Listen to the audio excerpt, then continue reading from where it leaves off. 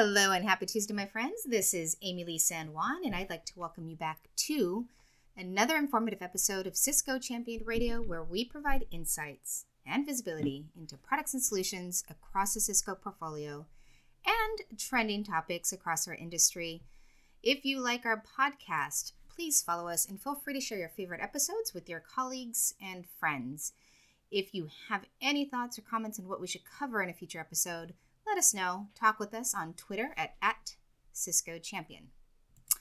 Okay, today we are talking about the Internet of Useful Things, and specifically Cisco IoT Control Center, which is a solution for the diverse connectivity needs of IoT applications.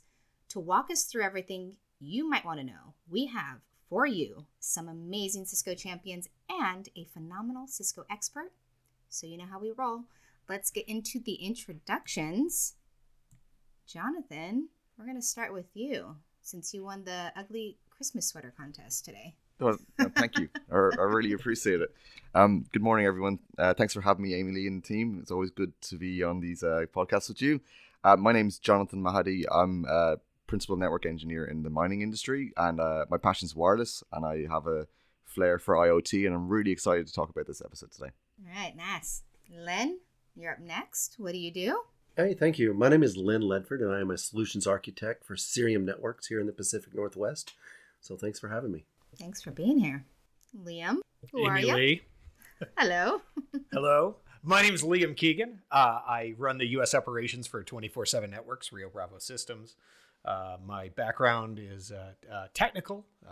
So I've been a CCIE for a long time, and I'm kind of interested in this topic because I know next to nothing about it, except I knew even less about it a year ago when we talked to Ravi about sort of a similar topic. So I'm super excited to hear about what's changed and what he's excited about. So thanks for having me. You're going to learn a lot. We all are. Ravi, thank you for joining us today. Who are you and what do you do at Cisco? Thank you for having me here, and I'm actually very, very excited to be talking to this wonderful champions, right? So I'm Ravi Guntupalli. I'm a group CTO within Cisco, part of the mobility business unit, as we call it. Primarily, I focus on working with our service provider and enterprise customers in creating cellular networks, architectures that basically enable them with connectivity services on a day-to-day basis, right? Primarily focusing on how do I simplify the complex aspects of 3GPP technology, as we call it, to make it easy to consume. So hopefully by the end of today, Liam will understand everything there is about IoT. So yes. Well, maybe with that setup, last year we talked about the rise of 5G. I believe it was season 9, episode 2. The rise of 5G and IoT devices. And today we're taking a little bit more of a deeper dive into IoT Control Center. But maybe you could just recap sort of the 5G in 2022, sort of what the big changes were, and then what you were looking forward to and what the industry is thinking about in 2023. Maybe just give us a state of the union, as it were. Yeah. So when we started out like 5G, almost like 5 years ago now, right? There was a lot of discussion and debate in the world about what is 5G about, right? So obviously we completely understand and acknowledge that consumers are going to want 5G, whether it's higher bandwidth, driving into their cell phones or some other devices in the home, right? For example, fixed wireless access. But as we went ahead and started peeling the onion of what 5G can actually deliver, it became fairly obvious for us. And the reason we had that conversation last year, Liam, was we launched our private 5G network, right?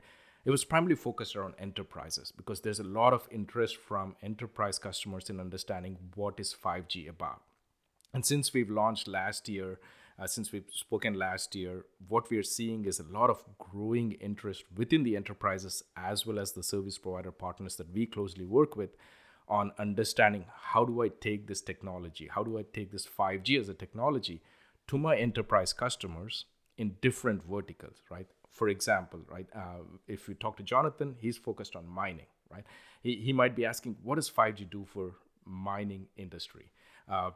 Or if I go to a General Motors or a Ford or one of the car manufacturers, they are asking about what does it do for my EV technology that is coming out in the next phase, right? So all of these enterprises in different verticals are now getting interested in 5G and trying to understand how can they actually consume this capability that is out there without having to understand the complexity.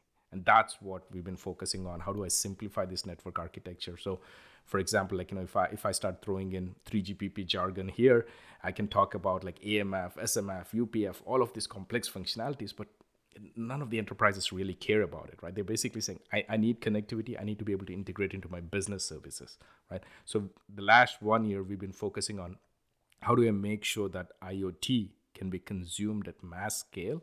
Because if you start looking at some of the numbers that are being thrown out there by like an analyst like Gartner and whatnot, we see a lot of enterprise customers now getting interested, right? More than 60% of the enterprise customers are interested in doing something about IoT. So how do we make that happen, right? So that's what we've been focused on the last 1 year, make it super simple to consume. So Ravi, just to follow up on that, right? You've mentioned a really key word there, mass scale, right? When you think about IoT and the consumption of IoT, it's becoming more and more prominent as we move, and like the sensors are becoming smaller. It's becoming more difficult to manage. How does the IoT center kind of support this? Is this like a complement of what we talked on last year? Yeah, it's kind of a platform that we are building on top of, right? Because when you talk about an IoT device, there are use cases where the IoT device, in the example that you just gave, Jonathan, it's becoming smaller, but where does that IoT device actually sit, right? Is it just a static device like a water meter that is sitting next to my house every single day and does not move, versus that same IoT device could be sitting in a vehicle like a Tesla car and it's actually moving around, right? So from that perspective, we are seeing completely different set of use cases growing. So when we look at IoT Control Center as a platform, today we serve more than 200 million plus devices, right? As part of that platform, right? We see complete different set of use cases coming in. So how do I support that kind of vertical that has a static requirement as well as a mobility requirement? If the device is moving across networks, should the enterprise now figure out, say, oh, it's a mobile device, I need a different platform, versus everything goes back into one single control center platform for us. So the enterprise customer, like a car manufacturer, might be manufacturing the car, being able to track that in the factory, but when the car leaves the factory and goes into the consumer network, into the consumer's hands, I still have visibility into that car because they need to be able to manage that on a day-to-day basis, right? So that's what Control Center can do. So we're kind of unifying the platform so that the enterprises can consume that on their factory floors, into the consumer's hand, being able to do other use cases beyond all of that, right? So that's what Control Center platform is becoming for us. So if I'm a car manufacturer, right, and I have a connected car, so I've got telemetry and in-car entertainment or whatever it is that's provided off of 5G, and I live in Buffalo, New York, and I get in my car and I drive across the border, right? What is it? So, I mean, obviously, if I do that with my cell phone, I might incur huge roaming charges, and I wouldn't want to do that on my connected car. But what does IoT Control Center do to like simplify that, as these things are all in motion and, people drive to US, Mexico, Canada, between carriers, where I have Verizon service or AT&T service, like tell us what IoT Control Center does for that. Yeah, so that's an excellent example that you just gave, Liam, right? Because today, if you look at IoT Control Center, we serve about 85 million connected cars, right? That's it?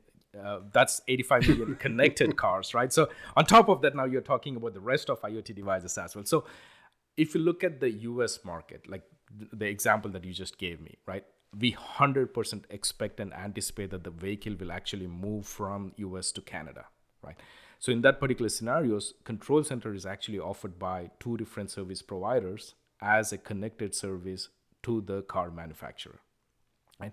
Now, the interesting thing there is the authentication system that we have established with these service providers is so simple that as the car moves from the US into the Canadian border and into the Canadian network, we are now able to bill these devices consumption to two different independent service providers, right? And the other cool thing that we can also do is, as a consumer, the roaming example that you just gave, make it seamless for the consumers. If it's a Tesla vehicle that's actually moving from US to Canada, Tesla charges $9 to me every month for connectivity. It should be seamless whether I'm connecting from the US or Canada, right? That's something that we can do today as part of Control Center, right? And the other thing I would expand, especially on the connected car scenario, is today the car has become so complex, right? You have infotainment in the car, you have telematics in the car, I can get software updates for my devices in the car, and I can also have Wi-Fi access in the car. Being able to slice and segment all of these services into different domains, because now the billing has to be different, right? For some, I have to bill Tesla. For some, I have to bill the end user. So being able to do all of that segmentation is also something that the platform does. Doesn't matter where it is. Wow. So I think I read in one of the white papers that we're seeing about 4 million new devices added per month. I mean, how are we going to scale this to, say, 1 billion devices? And most of those devices are moving around, right? Yeah, and that's an interesting problem for us, right? And this is where working very, very closely with the service provider partners is important for us, because that problem you just shared, Len, is actually twofold. One, managing and maintaining those devices, lifecycle management on a day-to-day basis, like, activate the device, deactivate the device. Is it connecting? If there's an issue, how do I debug that issue? That's one part of the problem, right?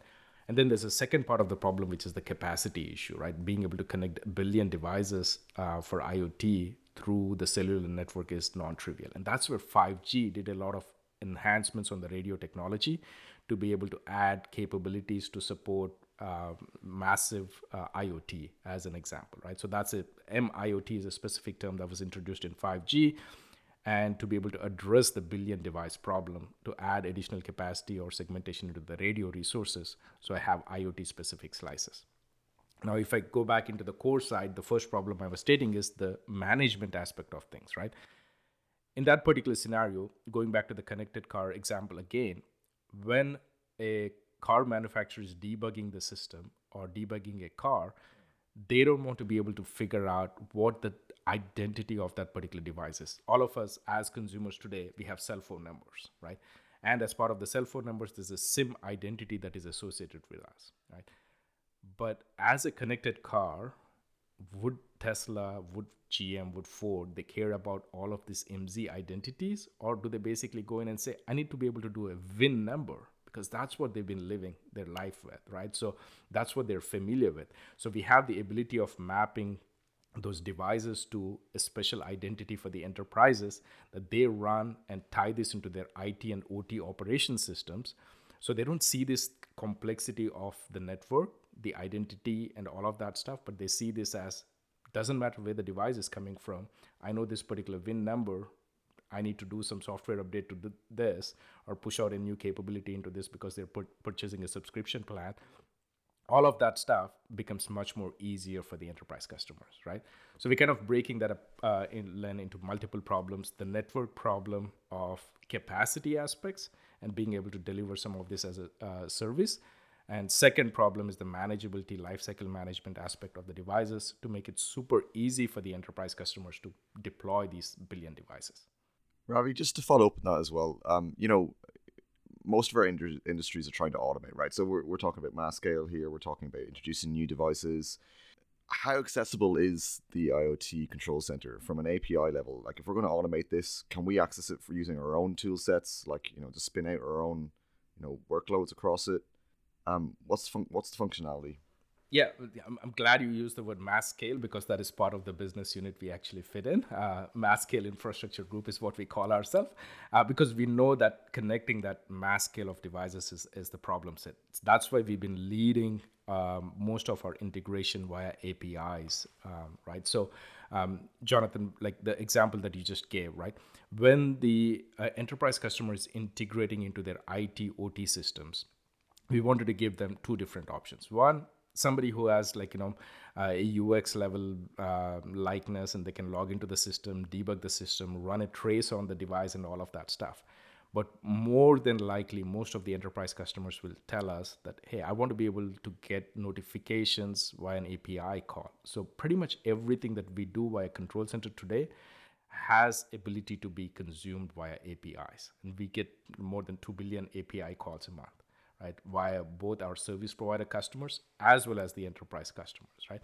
And they integrate that into their IT OT systems on a day-to-day basis so that they can basically have a seamless experience without having to figure out, like, is it Control Center, what's the login password versus it's already integrated and I get notifications of this particular experience that the device is getting on a day-to-day basis into my regular IT OT dashboards that I have built as part of the enterprise, right? So pretty much everything that we do in Control Center is exposed by APIs, right?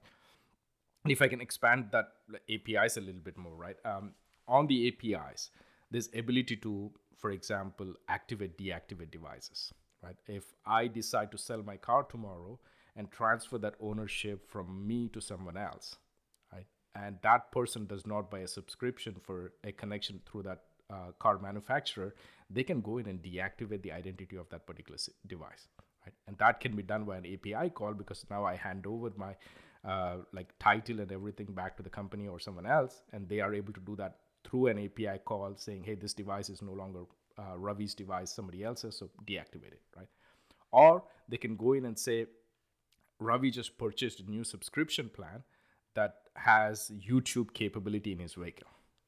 I need to be able to apply a different quality of service. I need to be able to move Ravi's device from just a telematics monitoring device to a device that has higher bandwidth experience service. And they can do that via just an API call to say, assign this device to a different cost profile. One of the things that obviously, anytime I can plug the DevNet sandboxes and the DevNet side of the house, I always do. So, for anybody listening, you can go into DevNet Sandbox and get your own login to IoT Control Center, right? Which is a hosted SaaS solution, right? So it's all, you don't need to set anything up. It's not ISOs. It's not anything. But what you made a comment during the prep call that I thought was really interesting, that in the DevNet Sandbox there are a certain amount of APIs that have been exposed, like to create a new customer and to assign a device, right? But the amount of APIs that you actually have is significantly more than what's there in DevNet. Can you just maybe expand on that a little bit? Yeah. So on DevNet itself, if you go in and look at, thanks for that plug, Liam, right? So on the DevNet itself, you'll have ability to do some basic functionality just to get a hands-on experience on how those API experiences look like, primarily from activate device, move device kind of a thing, right? But when you actually go into the full-fledged capability of the APIs that we expose, we do have ability to notify, like, for example, if something is going wrong with the device. To give an example, right? When COVID hit, like I said, we have like 85 million connected cars. One of the first triggers for us was all these vehicles that used to move around are staying home. That was a trigger, right? So that was an API call that we were able to identify and basically trigger notifications back to our service provider saying something's wrong. Obviously, COVID lockdowns are eventually the root cause for that, but at least we were able to trigger that as an API call to say something is wrong. So we have an analytics engine behind that, right? So those are APIs that are not published on DevNet today. The other capabilities that we have is being able to trigger SMS messages for the device to say, hey, wake up the device, because some of the smart meters, ideally, they should be waking up every 1 month or whenever they need to start reporting the usage.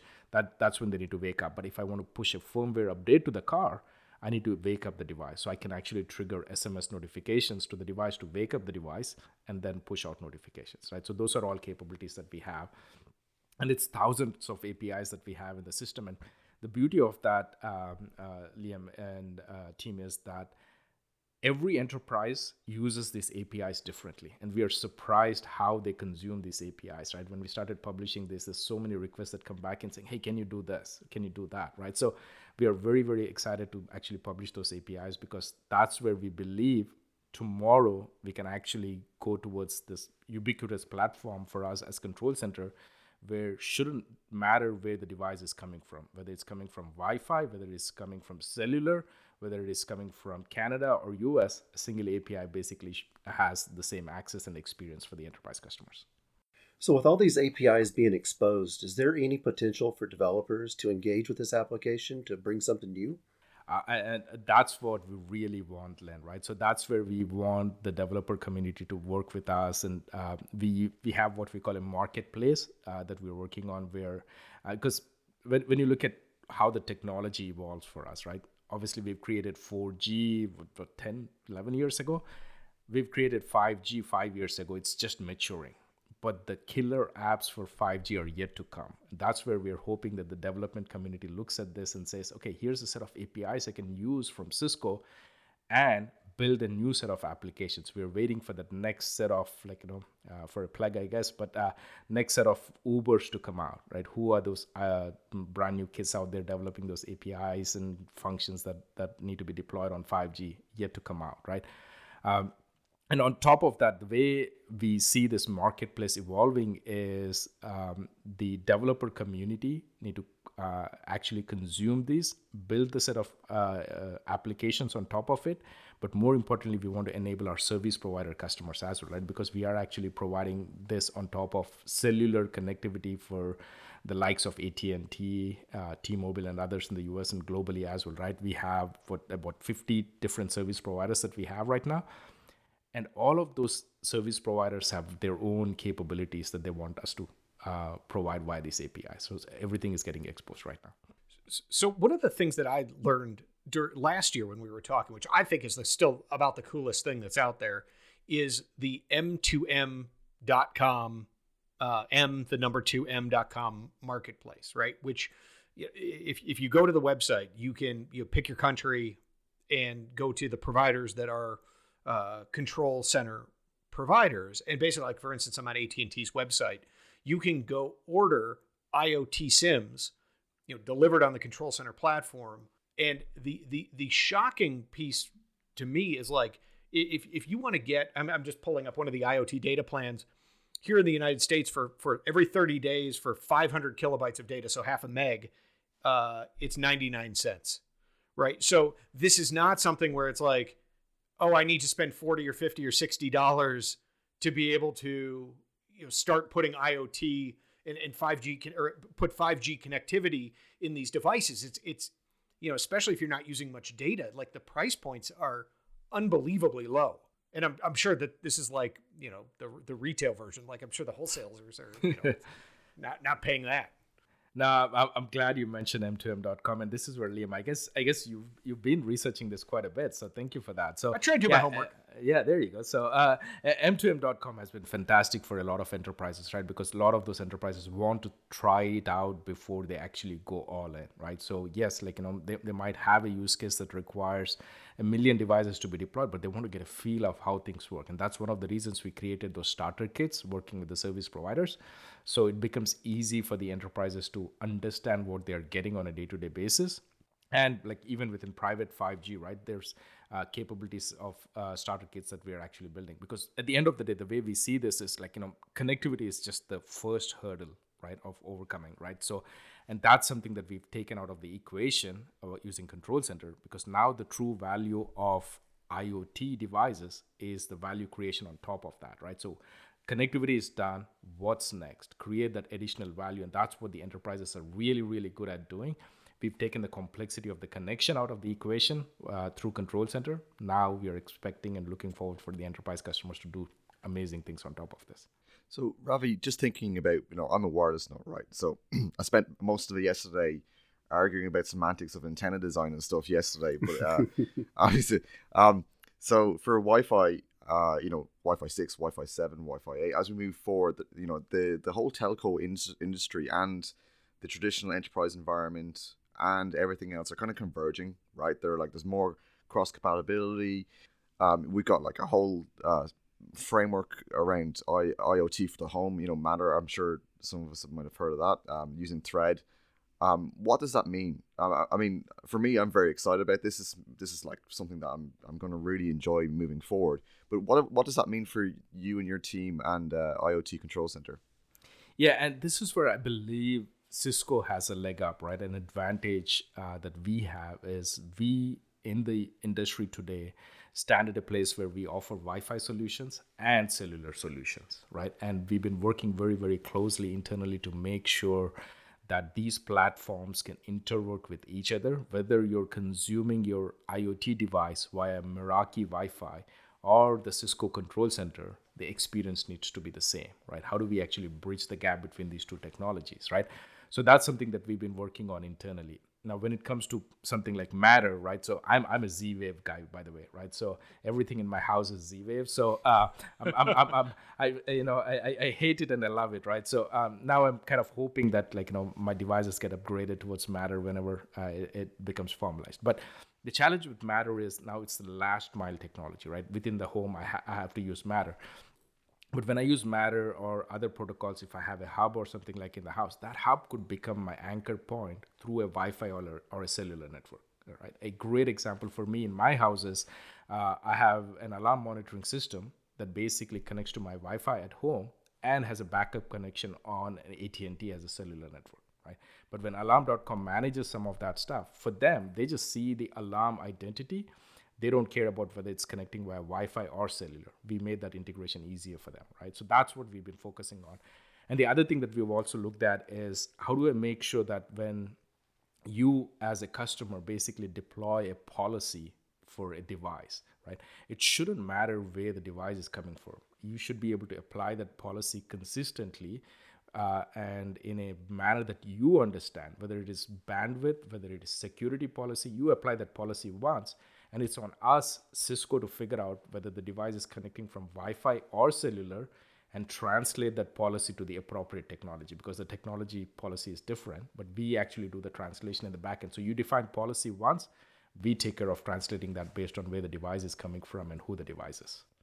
So you're saying that like Control Center can actually, I mean, the cellular side of it, I think I get, but you're saying that like if an organization is using Control Center for things that could be Wi-Fi and 5G, that it could also, like if it's Meraki wireless, that it could, Control Center could go reach into the Meraki environment and then provision basically the Meraki version of the policy. We're not as much doing the provisioning into the Meraki version via Control Center, but there's commonality between these two, right? So we have a solution called ICE, if you're familiar with Cisco Identity Services Engine, right? So you're talking to network engineers, Ravi. There you go, fantastic. So everybody's excited when they hear the word ICE, right? So I never heard of it. So internally speaking, right? So for us, that ICE became that glue for us, right? Because most of you guys have been defining the policy in ICE on a day-to-day basis. So now we are saying, you know what? As Control Center, I can go deep into ICE and get the policy. As Meraki, I can go deep into ICE as the policy, right? Now we are expanding the capabilities of ICE going into the future to make ICE become that single place where you define not just the QoS policy, experience policy, but also the security policy, right? It becomes that one single place you define, and we want to be able to tie that into the extended Cisco portfolio of security as well, so it becomes seamless for you, right? You shouldn't have to go figure out what is the policy for 3GPP network versus what's the policy for Wi-Fi, whether it is Ravi's laptop or Liam's laptop, like what's the policy, right? So all of that becomes defined as a group profile, and we retrieve that policy from the backend. So Ravi, I want to make sure I understand. So I have an existing brownfield network that's using every technology since 1970 that's out there on the market. And we have a path to be able to slowly bring in this brand new 5G stuff and make all this work together. And that is exactly where we've been focusing on for the last year. So to answer Liam's question as like, what has Cisco been up to since the last time we spoke? That's been a key area of investment from our side, right? To make sure that the 5G networks, the brand new networks that we are building, do not become islands by themselves, but seamlessly work with existing infrastructure, existing technology, right? That way, as you start migrating some devices, or you might actually have these two different network architectures running in parallel for eternity, right? We do anticipate that for some use cases, Wi-Fi is perfect. So you leave Wi-Fi as is and add on 5G just as an extension to Wi-Fi, right? So how do we bring these two pieces together? And then eventually every packet has to go into a wired line as well, right? So it has to traverse Ethernet or some other packets or routing infrastructure.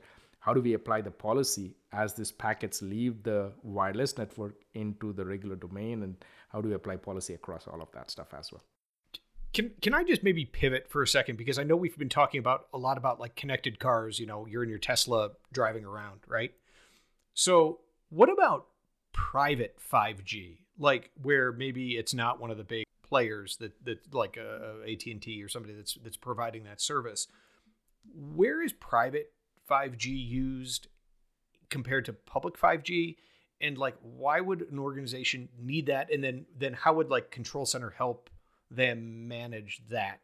Yeah, and this is where private 5G has two different flavors, Liam, right? So there is a private 5G flavor where you get your own spectrum. If, let's say, for example, in Germany, enterprises have access to their own spectrum. The government mandated that, and they said, hey, look, you can have your own spectrum independent of the service provider. You can go build your own network to a certain extent, right? So in those particular scenarios, it becomes an architecture where they can consume and deploy this in their factory floor by themselves, right? Whereas there's countries like US, Canada, for example, CBRS is what we call a shared spectrum, where some of the spectrum is available directly to enterprises on a first come first serve basis. But if you want additional bandwidth, you are working with a service provider like a Verizon, AT&T, or T-Mobile in the US and expanding that capability, right? So that's where the having Control Center becomes a glue for us towards the enterprise customers, because now if they build out on a factory floor, let's go back to the EV manufacturer, right? So let's say a EV manufacturer is building a brand new factory, and they are now wanting to figure out whether they should deploy Wi-Fi or private 5G in there, right? They can actually do both. And when that vehicle actually leaves the facility from the private 5G, then it gets connected to a service provider macro network. So that macro network partner could build their private 5G network for the enterprise customer. And this is where the definition of private 5G is very important, right? Where it is essentially a dedicated network for that particular enterprise on their factory floor or on their campus network as it stands. But they do have the ability of allowing a consumer device to connect back into that network. And we authenticate everything via Control Center, so it becomes a seamless experience where the device is connecting from a private network, macro network, all of that comes back into one single place for us, so we can authenticate them. So if I try to like distill that a bit, so like when I think about being a network engineer and people consuming the service, right? It's like a carriage service, like a critical utility service, right? It's no different to electricity or hot water or cold water. People don't really care how the blue thing works or what's involved in there. They just want the service. So we're simplifying that management and monitoring of it, right? Yep. Yeah. Essentially, take away that, I'm glad you used the water as an example there, Jonathan, because essentially the plumbing, right? The plumbing aspect is what we're taking away from this equation, right? Now, the plumbing of the device, IoT device, wherever it's coming from, back all the way into the application. What lies in between? That's been the hurdle, honestly, in our opinion, of increasing the consumption of IoT devices in a cellular network. We're making it super easy so that, now you focus as an enterprise customer or an application developer. I don't have to worry about the connectivity aspect. Cisco's got that handled. Let's go focus on developing the applications. Let's go focus on addressing the actual end customer use cases. What would be the best way if somebody wanted to try out Control Center or work on their IoT solutions? I mean, would you just drive people towards the marketplace? I would say let's start with the m2m.com, right? That's perfect place to actually try it out. And obviously DevNet is something that we spoke about. Right. But you order your own SIMs, work with whoever that service provider is. To your prior example, Liam, right? It's easy to get a 10 SIM starter kit that you can actually bring into your environment, start playing with it and figure out how that connectivity experience looks like. You get full access into the Control Center APIs. You get access into the user experience. You can log in and see what happens. You can actually go in and define a role for your internal teams, right? You can have an IT administrator have very specific access to the system versus a business person in the company just get dashboards and visibility into that, right? So I would say the best place for us to start would be the m2m.com site, so that they can go and try it out, get a feel of how Control Center works. And again, it works across multiple countries. 50 plus service providers offer this today. So it doesn't matter where you're listening this podcast from. So you are able to try it out in different countries. And so, Ravi, it looks like it comes with some trial SIM cards. You get data, you get access to all the APIs, and then you get full access to Control Center, right? That is correct. So you get full access to Control Center, correct. And so then if we take this and we move this proof of value then onto a paid engagement, we would just take what we started and just move it forward. Would that be correct? And again, this is where, depending upon who the service provider you choose from, might have a slightly different variation of the plan, right? So some service providers tend to say, hey, look, after you consume these devices for like 30 days, we will convert that to a paid plan automatically. Or there are some service providers that actually put bandwidth limitations on it to say, after you consume about 1 meg of data, we would convert you into a paid plan, right? So all of that is actually done in the backend automatically within the system, depending upon which service provider you would choose when you order from in m2m.com. Excellent. So one of the things I just wanted to kind of highlight as well, right? So like when you look at the set of use cases, like Jonathan, you mentioned mining as an example, right? So mining is obviously a critical area for us, right? Because we believe this is where the next set of application developers will actually start looking at Control Center as a platform rather than just a network technology, right? Mining, the challenge, of course, Jonathan, like I think we discussed in the last call, right? If one of your machines fails, it's essentially mission critical for you, right? It's essentially something that will stop the entire mine from functioning. And we have the same issues that we deal with on the manufacturing side of things as well, right? If a robot actually goes off track because it lost connectivity on the factory floor, and AGV goes off track, it could disrupt the factory automation, right? So one of the things that we've been spending a lot of time on is being able to stand behind the SLAs, being able to stand behind how we actually monitor this network on a day-to-day basis, being able to support this as a 24/7 available network. And that's where we have dedicated resources that are working in the background to make sure Control Center, as well as the network that the service provider partners provide for you guys, actually works consistently. And if it is not, you'll get notifications via these API triggers, right? That's a really, really important point, and I apologize, I probably should have brought it up previously, but like from a mining industry perspective, and I'm sure from many other industries, like deterministic networks are really important, right? We need to know what's going on to be able to resolve things quickly, right? And it needs to be as easy as possible to manage and maintain.